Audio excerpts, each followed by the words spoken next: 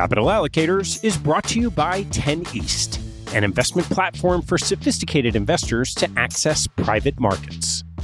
10 East brings benefits of having your own family office without the cost and headaches of doing so.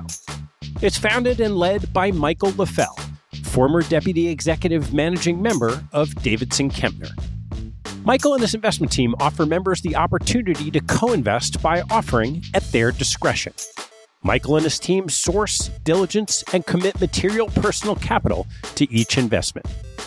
The opportunities shared on the 10 East platform offer exposure to private credit, real estate, niche venture and private equity, and other idiosyncratic investments that typically aren't available through traditional channels. The principals have over a decade track record of investing in these types of exposures across more than 350 transactions. Post-investment, the 10 East team conducts ongoing monitoring and reporting, just as you'd expect from an institutional investment organization.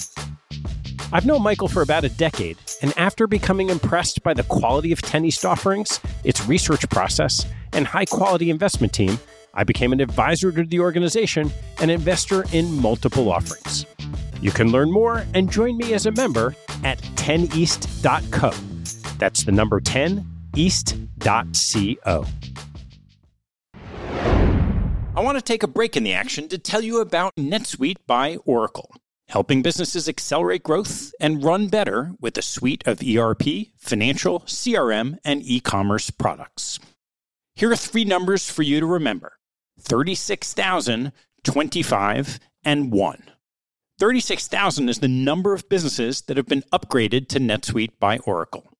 NetSuite turns 25 years old this year.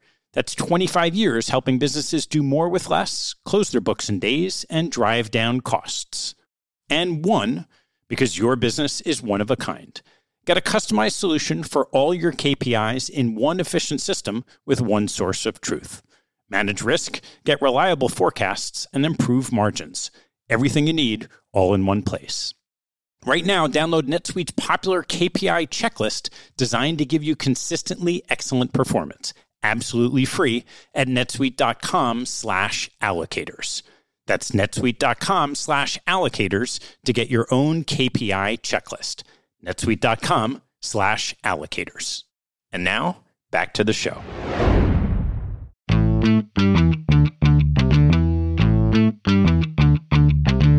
Hello, I'm Ted Seides, and this is Capital Allocators. This show is an open exploration of the people and process behind capital allocation. Through conversations with leaders in the money game, we learn how these holders of the keys to the kingdom allocate their time and their capital. You can join our mailing list and access premium content at capitalallocators.com. My guest on today's show is Louis-Vincent Gave, the founding partner and CEO of GovCall, one of the world's leading independent providers of macro research, and GovCall Capital, a manager of $2.7 billion in assets. Louis launched GovCall alongside his father in 2000 and has become a go-to source for creative research on global economics and asset allocation, particularly in China. He recently penned CYA as a Guiding Principle, dissecting the consequences of Western government responses to Russia's invasion of Ukraine. He joined me to discuss the key takeaways. Our conversation starts with Louis' background and founding of GovCall and turns to the potential second-order impacts of freezing reserves, seizing oligarch assets, end of Swiss neutrality, energy prices, and military spending. We close discussing how the situation may affect China. Please enjoy my conversation with Louis-Vincent Gave. Louis, great to see you. Great to see you. Thanks for having me. How you been? I've been well, thanks. This is the first time I've had you on the show, so I thought maybe it would be helpful to give a little context before we dive in on the Ukraine situation. And why don't you just start with your background and what it is you do, how you got there? Well, first of all, thanks for having me. It's a pleasure to be here. I'm one of the founding partners of a company called GovCall. We're based in Hong Kong and Beijing. I've spent really the better part of my past 25 years looking at China and at China's sort of major impact on economies and on global financial markets. And GAFCAL is, when people know us, they know us because we publish a lot of research. And sometimes they also know us because we actually do manage money. We manage institutional money, mostly in the Asian markets and specifically in the Chinese fixed income markets, which is where the bulk of our assets are deployed. So we're a somewhat unusual firm in that we do provide a lot of independent research, and that's where about 2/3 of our staff works. And then we have another third of our staff completely separate that manage these institutional accounts. And how about a little bit of an overview of you and how you got to that point of being one of the co-founders, 20-something years ago now? I'm French originally. I grew up in France. I went to college in the US, went back to France. I was an officer in the French army for a little bit in mountain infantry. Then I joined Paribas. And throughout this period, my father had created a big money management firm called Cursiter Eaton. He was the CIO there. The firm was sold to Alliance Capital in the mid-90s. My father stayed there, and he retired in the late 90s. And he kept writing things here and there, mostly for his friends he left at Alliance Capital. And I saw what he was doing, what he was writing, and I thought, this is pretty interesting stuff. Maybe we could make a business out of it. Now, granted, this was the late 90s, and in the late 90s, you could make a business out of anything. But that plus the combination of my mother telling me, you got to get your father out of the house. He's driving me nuts. Having a retired husband is the worst of both worlds. It's more husband and less money. So put him back to work. And so he and I started a small research firm, and we were joined pretty quickly by Anatol Kaletsky, who was a friend of ours and a famous financial journalist in the UK. And pretty quickly, everything, so this was all done out of London, but everything we're looking at was telling us that China was going to be a massive shift into the global financial and economic infrastructure. So I moved to Hong Kong. My father, Charles, moved to Hong Kong. We opened an office there. We teamed up with a fellow called Arthur Krober based in Beijing, and he joined us as a partner. Yeah, and that's basically how things took off. So I spent roughly 20 years in Hong Kong. All my children were born there. It's a huge part of my life. A couple of years ago, just before COVID, mostly for school reasons, we decided, my wife and I, to move to British Columbia.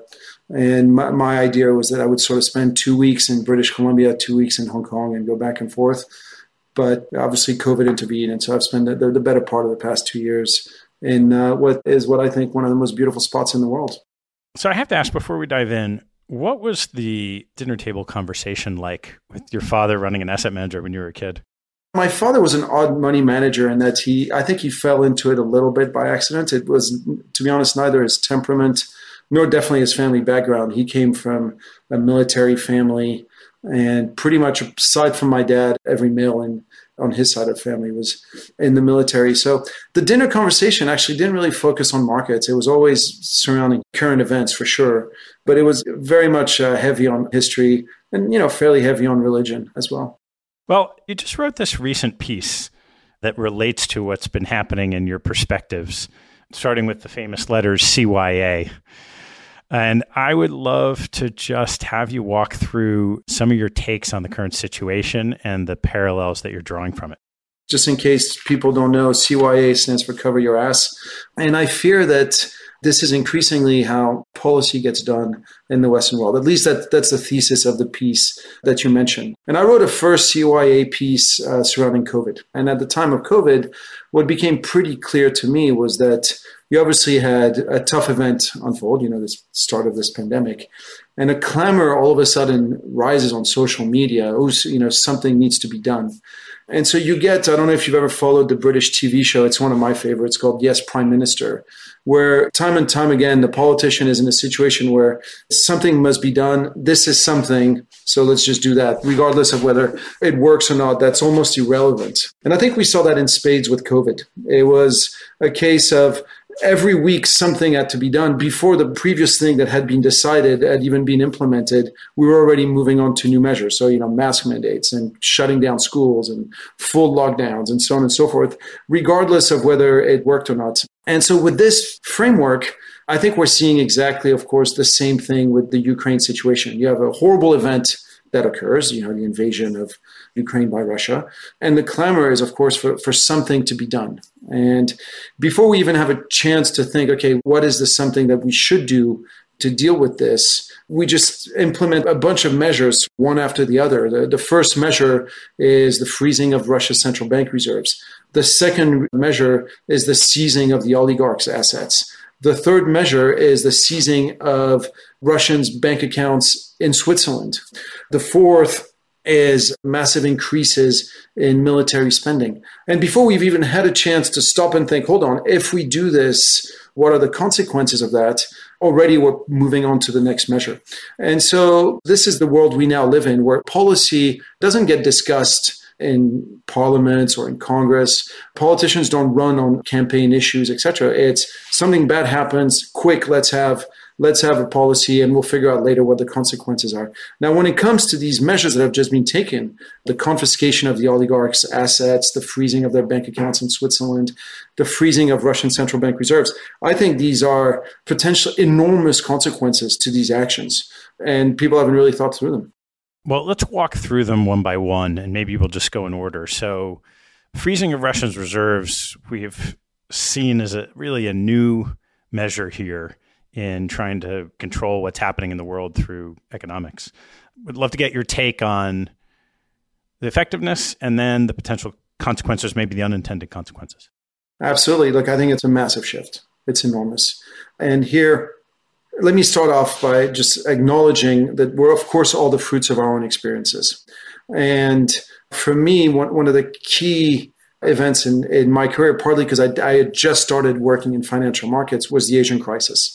The speed at which Asian markets unraveled in front of my very eyes in 97, 98, just as I'd started covering those markets. And it's called the Asian crisis, but it was really a broader emerging market crisis because Turkey also hit the wall. Obviously, Russia hit the wall. Brazil and Argentina ended up hitting the wall. And I think when you come out of the Asian crisis, most emerging market policymakers adopt an attitude of never must this happen again. Never must my entire middle class be wiped out in the space of a few weeks. And to make sure that this never happens again, I must basically maintain an undervalued currency, maintain strong trade surpluses that I recycle into US treasuries or German bonds and basically build myself a nice big safety cushion in foreign bonds. Now, as emerging markets do this for really 25 years, I think what happens on the other side in the Western world is in the Western world, we just get used to massive budget deficits being funded year in, year out without any question. And so you end up to where we've been in the recent years, where you have money supply growth growing at double digits and budget deficits that are 4, 5, 6, 8, 9% of GDP and no financial consequences for government. There's always somebody to fund these massive deficits, even as, frankly, the attractiveness of Western bonds keeps on deteriorating. Today, you look at Germany, you look at France, you look at Britain, you look at Canada, you look at the US. All of these bonds now offer real yields of anywhere between -3 and -5. But the reason, of course, emerging markets keep on buying these bonds is not for any return on capital, but it's because of the perceived safety of capital. It's, again, the view that if there's a crisis, I need to have US treasuries.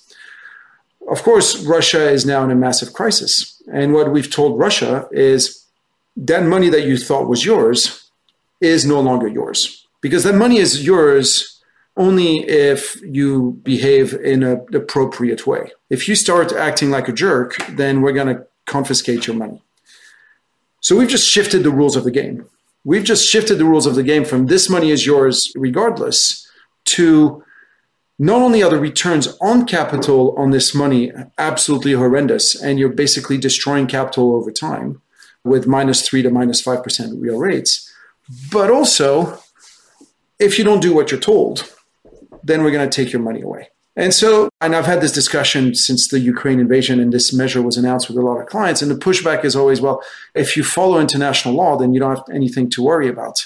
But this is all well and good, of course, if you're France and if you're Germany and if you're Britain, you're going to trust the US to not, excuse my French, but to not screw you over. But what if you're China? What if you're Saudi Arabia? What if you're the Sultan of Brunei? You're going to worry about getting canceled from one day to the next. What if tomorrow China does invade Taiwan? Does that mean that it's $1.5 trillion of US treasuries go poof? What if tomorrow, if you're Saudi Arabia, what if tomorrow 20 Saudi citizens decide to once again hijack a US airliner and drive it into the Sears Tower or into the Empire State Building? Does that mean that Saudi's reserves get canceled? So all of a sudden, I think it's pretty clear that with this Russian invasion, a new sort of iron curtain has fallen on Europe. On the one side, you have Russia and Belarus. On the other, you have pretty much every Western democracy.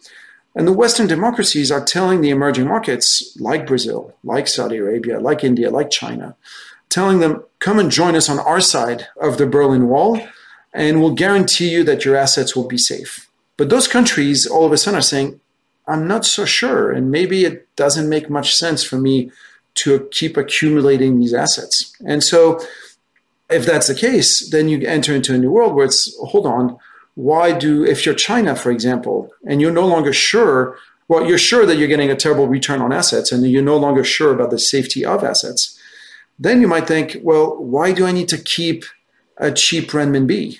Why do I need to keep running big trade surpluses with the US to accumulate treasuries that could be confiscated from me? What's the point of this? Maybe I shouldn't even be trading with the US. Maybe I should be locking down Shanghai and Guangdong and letting the US get on with it and freeze the US out. And so I think we're moving potentially into a very, very different world. This reserve decision could be I think it's the most important financial decision since the unpegging of the US dollar to gold in 1971. How would you track the potential for these countries significantly changing their reserve policies, say, based on that thesis? All right. On April 11th, I think is a historical day where Chinese bond yields have fallen below US bond yields. If you look at the 10-year notes, for the first time in modern history, since China has started to open up its capital accounts to foreigners, since it's become possible for foreigners to buy Chinese bonds, this is the first time that Chinese bond yields are now below US bond yields. Let's think of that for a second. If I told you 3 or 4 years ago that Chinese bond yields would be below US bond yields, you'd have said, no way, this isn't going to happen. Too many structural uncertainties around China, too many uncertainties surrounding the rule of law, etc. So this is one potential answer to your question. How are you going to track this? Well, it's happening in front of our eyes. It's unleashing right now. Since we've decided to freeze Russian central bank reserves, US Treasuries, German bonds have been in an absolute freefall. 2-year yields have just risen by 100 basis points. This is never in the space of less than a month. This has never happened before. The bond markets are like the US Treasury in the first quarter of this year, US Treasuries was the worst performing asset. Actually, German bonds were worse, but these were the 2 worst performing assets. It's happening. It's just striking us straight in the face. Yeah. I mean, how do you determine cause and effect, right? Some of that just could be the soaring inflation that we're seeing, in part because of what's happened in Russia. You have spiking oil prices, and therefore you have increased inflation, and you'd expect these bond yields to go up. So whereas in China, they're still transacting with Russian oil. So there are other cases for why that could happen, right? No doubt.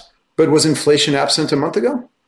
A month ago, US bond yields were basically, 50 at the long end, 50, 60 basis points below where they are today. And you had plenty of inflation. Inflation was pretty bad a month ago. It was horrendous. Inflation has been horrible and accelerating for 6 months. You're right that the Russia war makes everything worse. It makes the energy crisis worse. It makes the supply chain dislocations worse. And it does make the inflation problem worse, no doubt about it. And you're also absolutely right that it probably makes it worse for the Western world than it does for China. And so it is hard to know what is cause and effect, et cetera. But to be honest, I don't really care what the cause and the effect is. I'm just looking at the trends. What I have is falling Chinese bond yields, rising US bond yields. We can debate all day which policy is implementing how, but the trend is there. The trend is your friend. And until you see a change in policies, why would you expect those trends to reverse? To me, that's what matters more, because that's what you got to invest on. So when you speak of seizing assets, the oligarchs is a very different scenario than freezing reserves. And why don't you talk about your take on what the implications of that and why it's happening? I think the seizing of the oligarchs' assets is much, much worse. It's much, much worse because, my starting point when I look at the world today is that the biggest comparative advantage the Western world has is the rule of law, is the fact that You can be brown, black, white, Chinese, Indian, doesn't matter. You can be Hindu, Muslim, Jewish, Christian. You can go in front of a court of law in New York, in London, in Paris, and you're going to get the same fair shake. Hence the pictures of, justice with her eyes covered, etc. This is the greatest strength by far of the Western world. This is why rich people in emerging markets keep on investing in developed markets. And, this is why you buy, if you're a rich Chinese, this is why you buy Vancouver real estate. This is why if you're a rich Indian, you buy London real estate. This idea that you have an independent justice system and that my safety of capital is protected by this independent rule of law. It's a very powerful notion. And it's what, frankly, capitalism is based on. And everybody gets to benefit from due process, etc. And what's just happened in the past 6 weeks, if we said, absolutely, we believe in this fervently, except if you're Russian. And as soon as you make an exception, except if you're Russian, if I'm Chinese, if I'm Saudi, if I'm Bahraini, if I'm Qatari, I'm going to think, what do you mean except if you're Russian? Does that mean except if you're Chinese next? If I'm a rich Chinese guy and I own a bunch of real estate in Vancouver and London and wherever else, do I now worry that if tomorrow Xi Jinping decides to invade Taiwan, a decision on which I have no visibility, no control, and no influence whatsoever, does that mean that I lose all my stuff? Because that's what's just happened to the Russian oligarchs, right? Granted, nobody likes the Russian oligarchs. They made their money, most of them, by pillaging their country. At the first opportunity they got, they hid that money abroad. So they're not good patriots to Russia. They're not liked in Russia, and they're not liked in the Western world because they flaunt that money around. But does the fact that they're not liked, does that give us the right to just take their stuff? The fact that Roman Abramovich all of a sudden can't run his football club, the fact that Michael Friedman all of a sudden has all of his assets seized for the crime of creating Russia's biggest private bank, even though he really has no relationship to Putin. This is a terrible precedent, and it's a terrible precedent to set. And the message it sends to every rich person in emerging markets is your money is safe here as long as your leaders don't do things that we disapprove of. But the reality is, if you're rich Chinese, the reason you put your money in Vancouver is that you don't even trust your leaders in the first place, right? That's why you're taking the money away.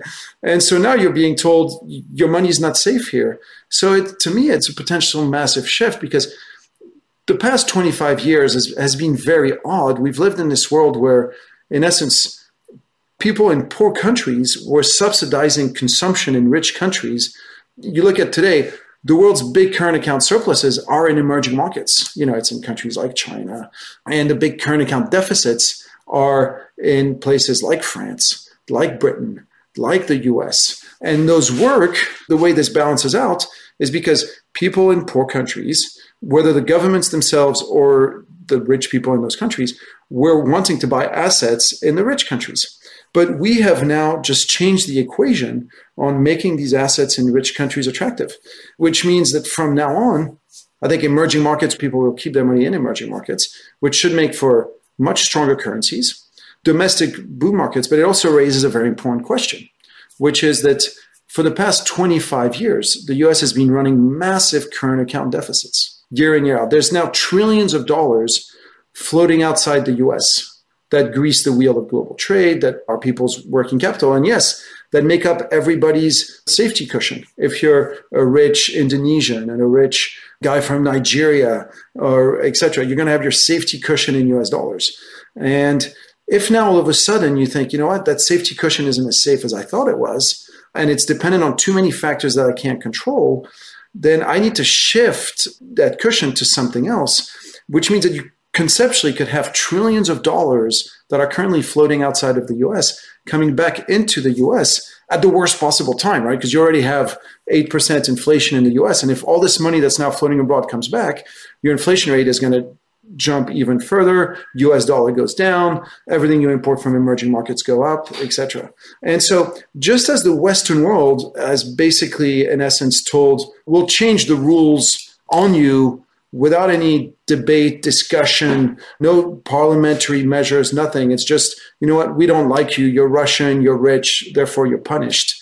And by the way, you're punished whether you're in England, you're punished whether you're in France, you're punished whether you're in Switzerland. I mean, Switzerland, for crying out loud. This is the place that banked for the Nazis all throughout World War II and even thereafter.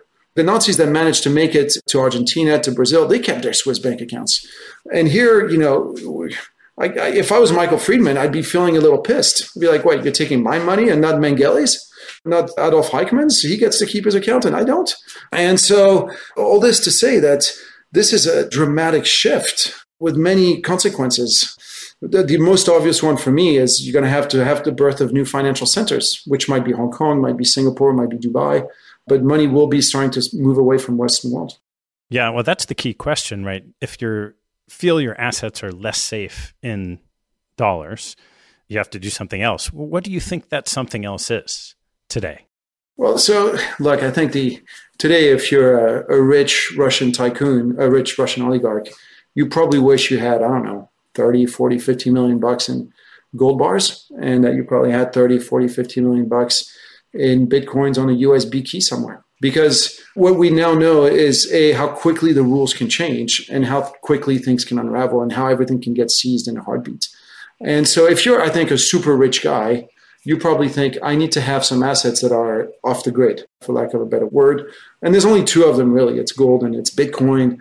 So that if I need to leave and I can leave somewhere and I can leave with 50 million bucks in Bitcoin, and if that means I need to move to Dubai or I need to move to China or I need to move to wherever, I can do so. So that's, I would say, the first order consequence. All of a sudden, a bigger bid for the second order consequence, if I'm a very rich guy, is I probably need to have many more bank accounts than I thought I did. Before I could think, okay, I'll have all my money in my bank account with UBS at Zurich, because nothing's going to happen there. But now I probably think I need an account in Zurich, I need an account in Singapore, I need an account in Dubai, I need an account in Hong Kong, I need an account in Panama, so that if tomorrow, again, I'm a rich Chinese guy, China invades Taiwan, maybe UAE condemns me, but Panama doesn't. Who knows how things unravel.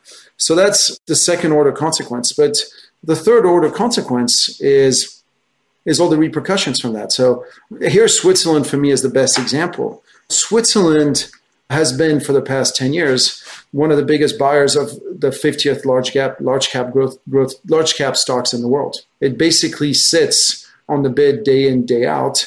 Why? Because every day it tries to keep the Swiss franc down. And the reason it keeps the Swiss franc down is the Swiss franc is perceived as a strong currency. So you look at Switzerland, they've in essence managed to build themselves a sovereign wealth fund, massive sovereign wealth fund. The Swiss National Bank is a massive sovereign wealth fund without having to sell anything. Adia, Norges Bank, they had to sell oil, they had to sell gas, they got money and they recycled it into assets. All Switzerland sold was the credibility of its currency. And because people wanted that, it's now one of the top 10 shareholders in Apple, one of the top 10 shareholders in Microsoft, etc. But this may no longer be the case. People may no longer think, okay, Switzerland is the ultimate safe assets, therefore I need to have my Swiss francs, etc. Instead of buying Swiss francs, people may now be selling it. And so the days of the Swiss francs sitting on the bid of every large cap tech stocks may be behind us. And so lots of consequences. The reality is when you start changing the rules of the game, you never know quite how things happen. You change the rules and people adapt, then the game goes on. You touched earlier on the rise in energy prices, and I'm kind of curious your thoughts on what happens from here. My starting point is before the Ukraine war started, before Ukraine invasion started, we were already entering into an energy crisis. And you saw this very clearly this past summer when China had to shut down steel mills, shut down naval shipyards, ban Bitcoin, all of which because it was too energy intensive and China didn't have enough energy. So we've been in an unfolding, a slow moving energy crisis, which was the result of a number of factors. But the number one factor, of course, was that so much capital was destroyed in the US shale oil patch. For me, the biggest macro development of the past decade is actually the US shale revolution. The US moving from 5 million barrels per day to 13 million barrels per day in less than a decade, broadly adding a Saudi Arabia, meant that you witness a massive collapse in inflation in the US because the price of energy in the US, as gas went from $10 to $2.50, inflation went down in the US. US trade balance improved dramatically, which led to a stronger dollar. Stronger dollar, weak inflation allowed the Fed to stay easier much longer than anybody expected. And so you had a decade of, in essence, a Fed being super easy against a backdrop of a strong dollar, and therefore a massive outperformance of U.S. assets. The U.S. shale revolution, however, it was a miracle for U.S. policymakers. It was a miracle for U.S. consumers. It was a miracle for U.S. manufacturers. It was an absolute disaster and nightmare for investors in U.S. energy. More than $300 billion of complete capital destruction occurred in the U.S. shale oil patch. And so the appetite to keep going just isn't there, wasn't there. Even with oil at $100 or wherever it is today, you're still not seeing a pickup in U.S. capital spending in energy. So the U.S. day of adding massively into the energy balance are behind us. While you had the U.S. shale patch, you saw no increase in energy capital spending in the Middle East. And finally, Europe followed a complete boneheaded energy policies that were basically reliant on two things: the hope and prayer that alternatives would turn out to be much more productive than what they knew they were. So that was sort of magical thinking there. And on the other, the belief that, well, if alternative energy ends up falling short, which it is falling short, we'll have Russia to step in and make the adjustment. And here I want to be very frank. I think if Europe hadn't followed such a boneheaded energy policy, perhaps Russia wouldn't have invaded Ukraine. The fact that Europe put itself so dependent on Russia gave Russia perhaps some hubris and some view that we can go ahead and do this because nobody will dare, in a world that is short energy, nobody will dare to punish us. And so that's the situation we're in now. We were entering into an energy crisis because of the wrong decisions made in terms of energy policy. We've, in essence, emboldened Russia to do what it's done. And it's Murphy's Law. It's like now we've made a bad situation much, much worse. And so I think, this energy crisis is unfolding. And the biggest victim of all will, of course, be Europe. Because if you look at block by block, the U.S. energy-wise, sure, the consumer doesn't like it when energy prices goes up. But in the past, when energy prices went up in the U.S., it meant that money was leaving the U.S. consumer's pocket to go to Venezuela, to go to Nigeria, to go to Russia, to go to Saudi Arabia. And that would mean that in time a U.S. recession. This time around for the U.S., energy prices going up means money leaving New York to go to Texas. It means money leaving Michigan to go to Oklahoma. As a whole for the U.S., it doesn't matter too much. Now, granted, it's going to create some imbalances with the U.S. I wouldn't want to be long any munis in an energy importing state, any municipal bonds in an energy importing state, because the economic devastation there is going to be pretty severe. But meanwhile, Texas is going to boom. Colorado is going to boom. Oklahoma, Louisiana, it's going to be phenomenal. In China, they're dealing with the energy crisis in a different way. Last summer, China decided to reopen its coal mines. China had spent the past 10 years seeing a consolidation in coal production. It kept falling. It had gone from 50 million ton in 2000 to 350 million ton in 2011.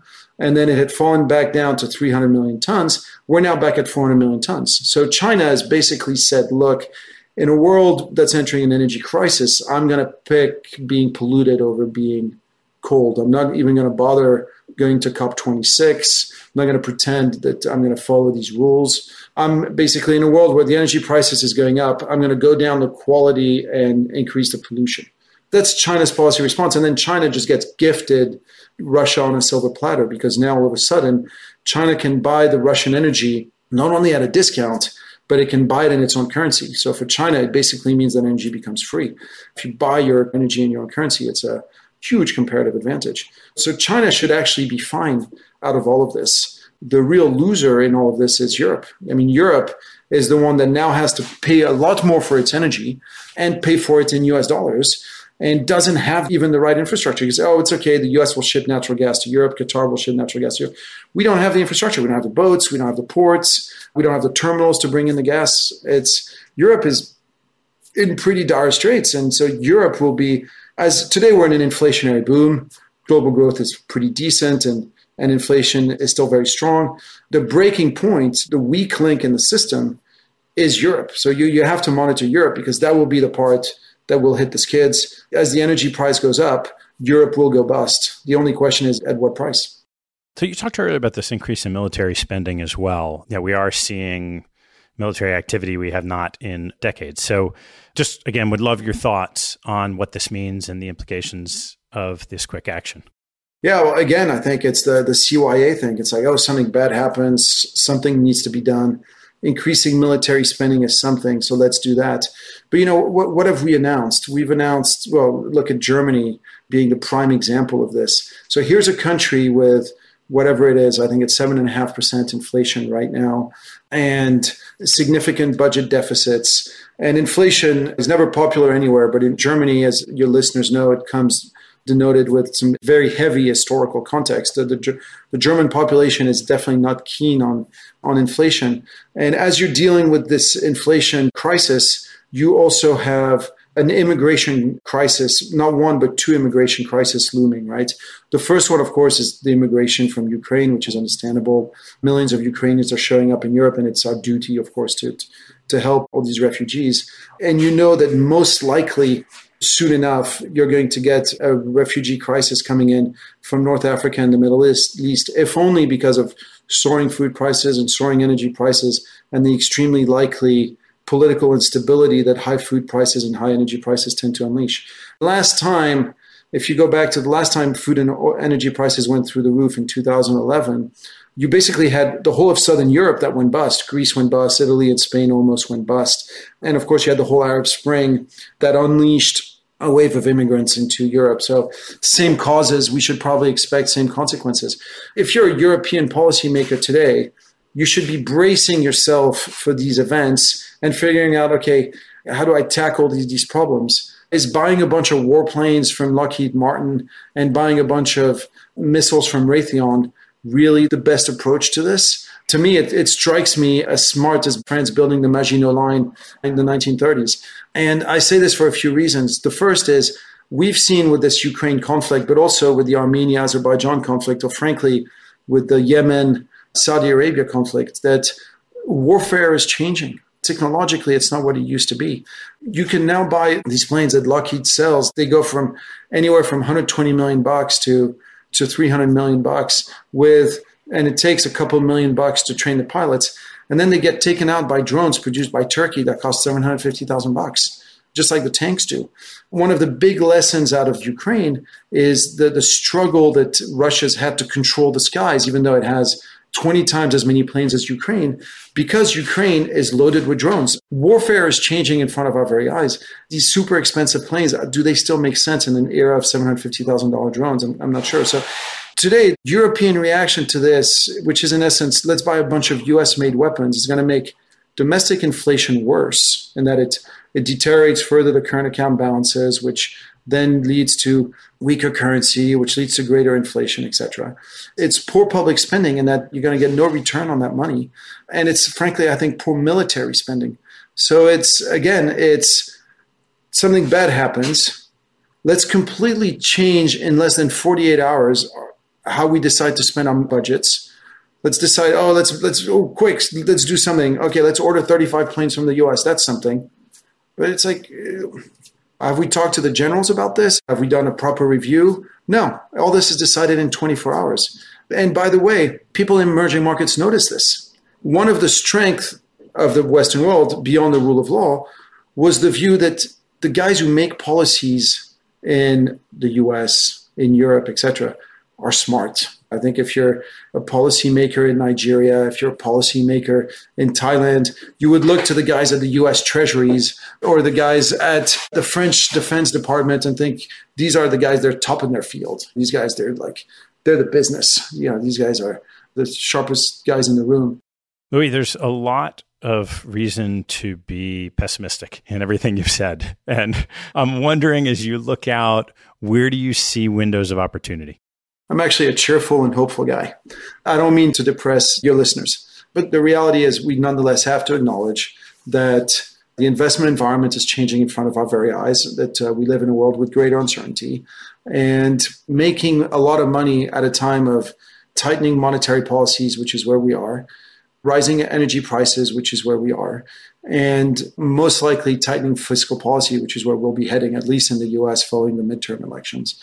That's a tough backdrop. How often have you made lots of money on markets with tight fiscal, tight monetary, and rising energy prices? It's a tough backdrop to make money. It doesn't mean it's impossible. Now, my starting points when I look at markets is that there's three ways to make money in financial markets. You can make money running some kind of carry trade. You can make money running some kind of momentum trade. and you can make money running some kind of return to the mean trade. Now, the reality is the past decade has been the era of the momentum investor, and to some extent the era of the carry trade guys, because you could always count on the central banks having your back and collapsing interest rates and printing money, etc. What I would like to suggest to you is that the era of the momentum investor and the era of the carry trade investor are now done. We've entered the period of the return to the mean investor. And what we're seeing in the markets for the past 6 months is that all the undervalued assets are thriving. Whether you're energy, whether you're materials, whether you're Latin America, whether you're commodity currencies, whether you're a lot of the emerging market currencies, this is what's going up. This is the new trend, and this is what you have to play. This trend is very, very far from over, partly because a lot of what is a return to the mean trade, a lot of investors can't touch today. I just came back from Europe and I saw a number of our clients, and I was telling them, look, you got to own energy and you got to own metals, and most of the clients I talk to say we can't, like because of ESG constraints, because of this, because of that, we just can't. And so that means there's tremendous opportunities for the rest of us. Like nobody owns this stuff yet. So we're in an energy crisis. Everybody knows that we're in an energy crisis. Everybody can see it. And yet nobody's overweight energy, or very few people are.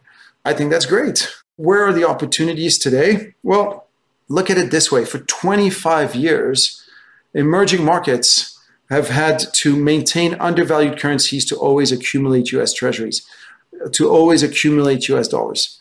If this is potentially, and I'm not saying it is, but I think there's a good chance it could be over, then the opportunity set in emerging market bonds and emerging market currencies and even in emerging market equities is simply enormous. I look at emerging markets today, both in relative terms when it comes to valuation, but also just on fundamental terms when I look at the shift, the structural shifts that are undergoing in the world, the Western world basically doing everything it can to undermine the very strength of its system by undermining its rule of law, by undermining the sanctity of property rights. That leaves me super bullish emerging markets. I want to own a lot of emerging market debt today. So one last question, which is if we turn this lens to your wheelhouse of China, right? Very early on, there was this question, what does this mean about China's potential to invade Taiwan? Where are your thoughts on the local scenario for you based on this? So I've never been a big believer in China invading Taiwan. And nothing that's really happened in the past 6 weeks has changed my mind on this. Perhaps even the opposite. This Ukraine invasion has shown that invading a country is not easy. And we've known that. I think we saw it with Iraq, we saw it with Afghanistan, we saw it with the Saudis in Yemen. How often does the invader get to win? Invading is tough business. And so I was never a big believer. And by the way, invading over the sea is extremely hard. And so I was never a big believer in China invading Taiwan in the first place. And I would say that the sanctions that Russia has been hit by, the struggle that their army has had, if anything, it really highlights to Xi Jinping that the risks are really pretty big. It'd be a hell of a dice to roll to go ahead with this. So in that respect, I could say that this is going to sound callous, but if you want to look for a silver lining to this horrible Ukraine situation, perhaps this is it. If ever Xi Jinping had thought of invading Taiwan, he'll now think twice and 3 times and 4 times. And not only that, but the people around him, because China's a dictatorship as well, but it is a dictatorship of the Politburo of more than one man. Now, granted, Xi Jinping has accumulated more power than his predecessors, but they're still a Politburo. So even if Xi Jinping said tomorrow, let's do this, probably the Politburo would grow a backbone and say, let's not. If you want to look for a silver lining to this horrible Ukraine mess, for me, that's it. All right, Louis, I don't want to let you go without asking a couple of fun closing questions. So what's your favorite hobby or activity outside of work and family? Well, I'm very involved in rugby. My dad and I own a professional team in France called the Biarritz Olympique. I still play myself, actually, and I used to coach, I've reffed, so I'm very involved in that, and it's been a big part of my life. Where I come from in the south of France, rugby is a very, very big part of the culture, of the cultural makeup of the I would say, the identity of the place, and I guess you can take the boy out of the southwest of France, but you can't take the southwest of France out of the boy. What's your biggest investment pet peeve? My biggest investment pet peeve probably is, and it's not a pet peeve, but it's a frustration I've had over 15 years, is people applying things that work in a country and looking at China and saying, because it happened this way in the US, it will happen this way in China, and sort of not taking into account frankly, all the differences of the local system. This has been, for me, the most obvious. I've spent way too many hours of my lifetime explaining over the past 15 years that the Chinese banking system wasn't about to implode, that the Chinese real estate bubble wasn't going to lead to the bankruptcy of every Chinese bank and wasn't going to lead to a massive devaluation of the renminbi. I think part of the problem, this view of China being about to implode, really came to the fore in the wake of the US crisis. So many investors saw, okay, US had a real estate bubble imploded and the US banks went bust. And so then they can't come to China and they say, oh, China has a real estate bubble, ergo, it's going to burst, ergo, the Chinese banking system is going to burst and everything's going to collapse. And the reality is it's not that you're comparing apples and oranges, you're comparing apples to tennis balls. It's not even the same fruit, it's not the same system, it's not. And so all the rules that you think you know, you can't apply. Which two people have had the biggest impact on your professional life? Look, I know this is going to sound corny, but it's hard enough for me not to mention my dad. He and I have been in business together, and he's taught me a lot of what I know. And frankly, I would say the other one is my other business partner, Anatol Kaletsky. The three of us have now been together for more than 20 years, which is, for a partnership that's longer than most people's marriages. I don't think over these 20 years we've ever had a single fight. And what is amazing is we have completely different worldviews and completely different political opinions. And you would look at any market situation and we seldom have the same feeling about it. And to me, this is what has made our strength as a firm, to be honest, is our tremendous disparity of beliefs, of thoughts. And these two guys have definitely had the greatest influence on me. What teaching from your parents, or touched on your dad, has most stayed with you? To always walk a mile in somebody else's shoes. Before you get in a fight with anybody, walk a mile in their shoes. Like this, when you fight, you're a mile away and you have their shoes. And it's, always try to see things from the other person's eyes. All right, Louis, last one. What life lesson have you learned that you wish you knew a lot earlier in life? Get up earlier and work harder. The harder I work, the luckier I tend to be. I look at big parts of my youth as perhaps being somewhat misspent. I could have done better, but I learned it in time. Louis, thanks so much for sharing your views and taking the time. Absolutely my pleasure. Great to see you. Thanks for listening to the show. If you like what you heard, hop on our website at capitalallocators.com, where you can access past shows, join our mailing list, and sign up for premium content. Have a good one, and see you next time.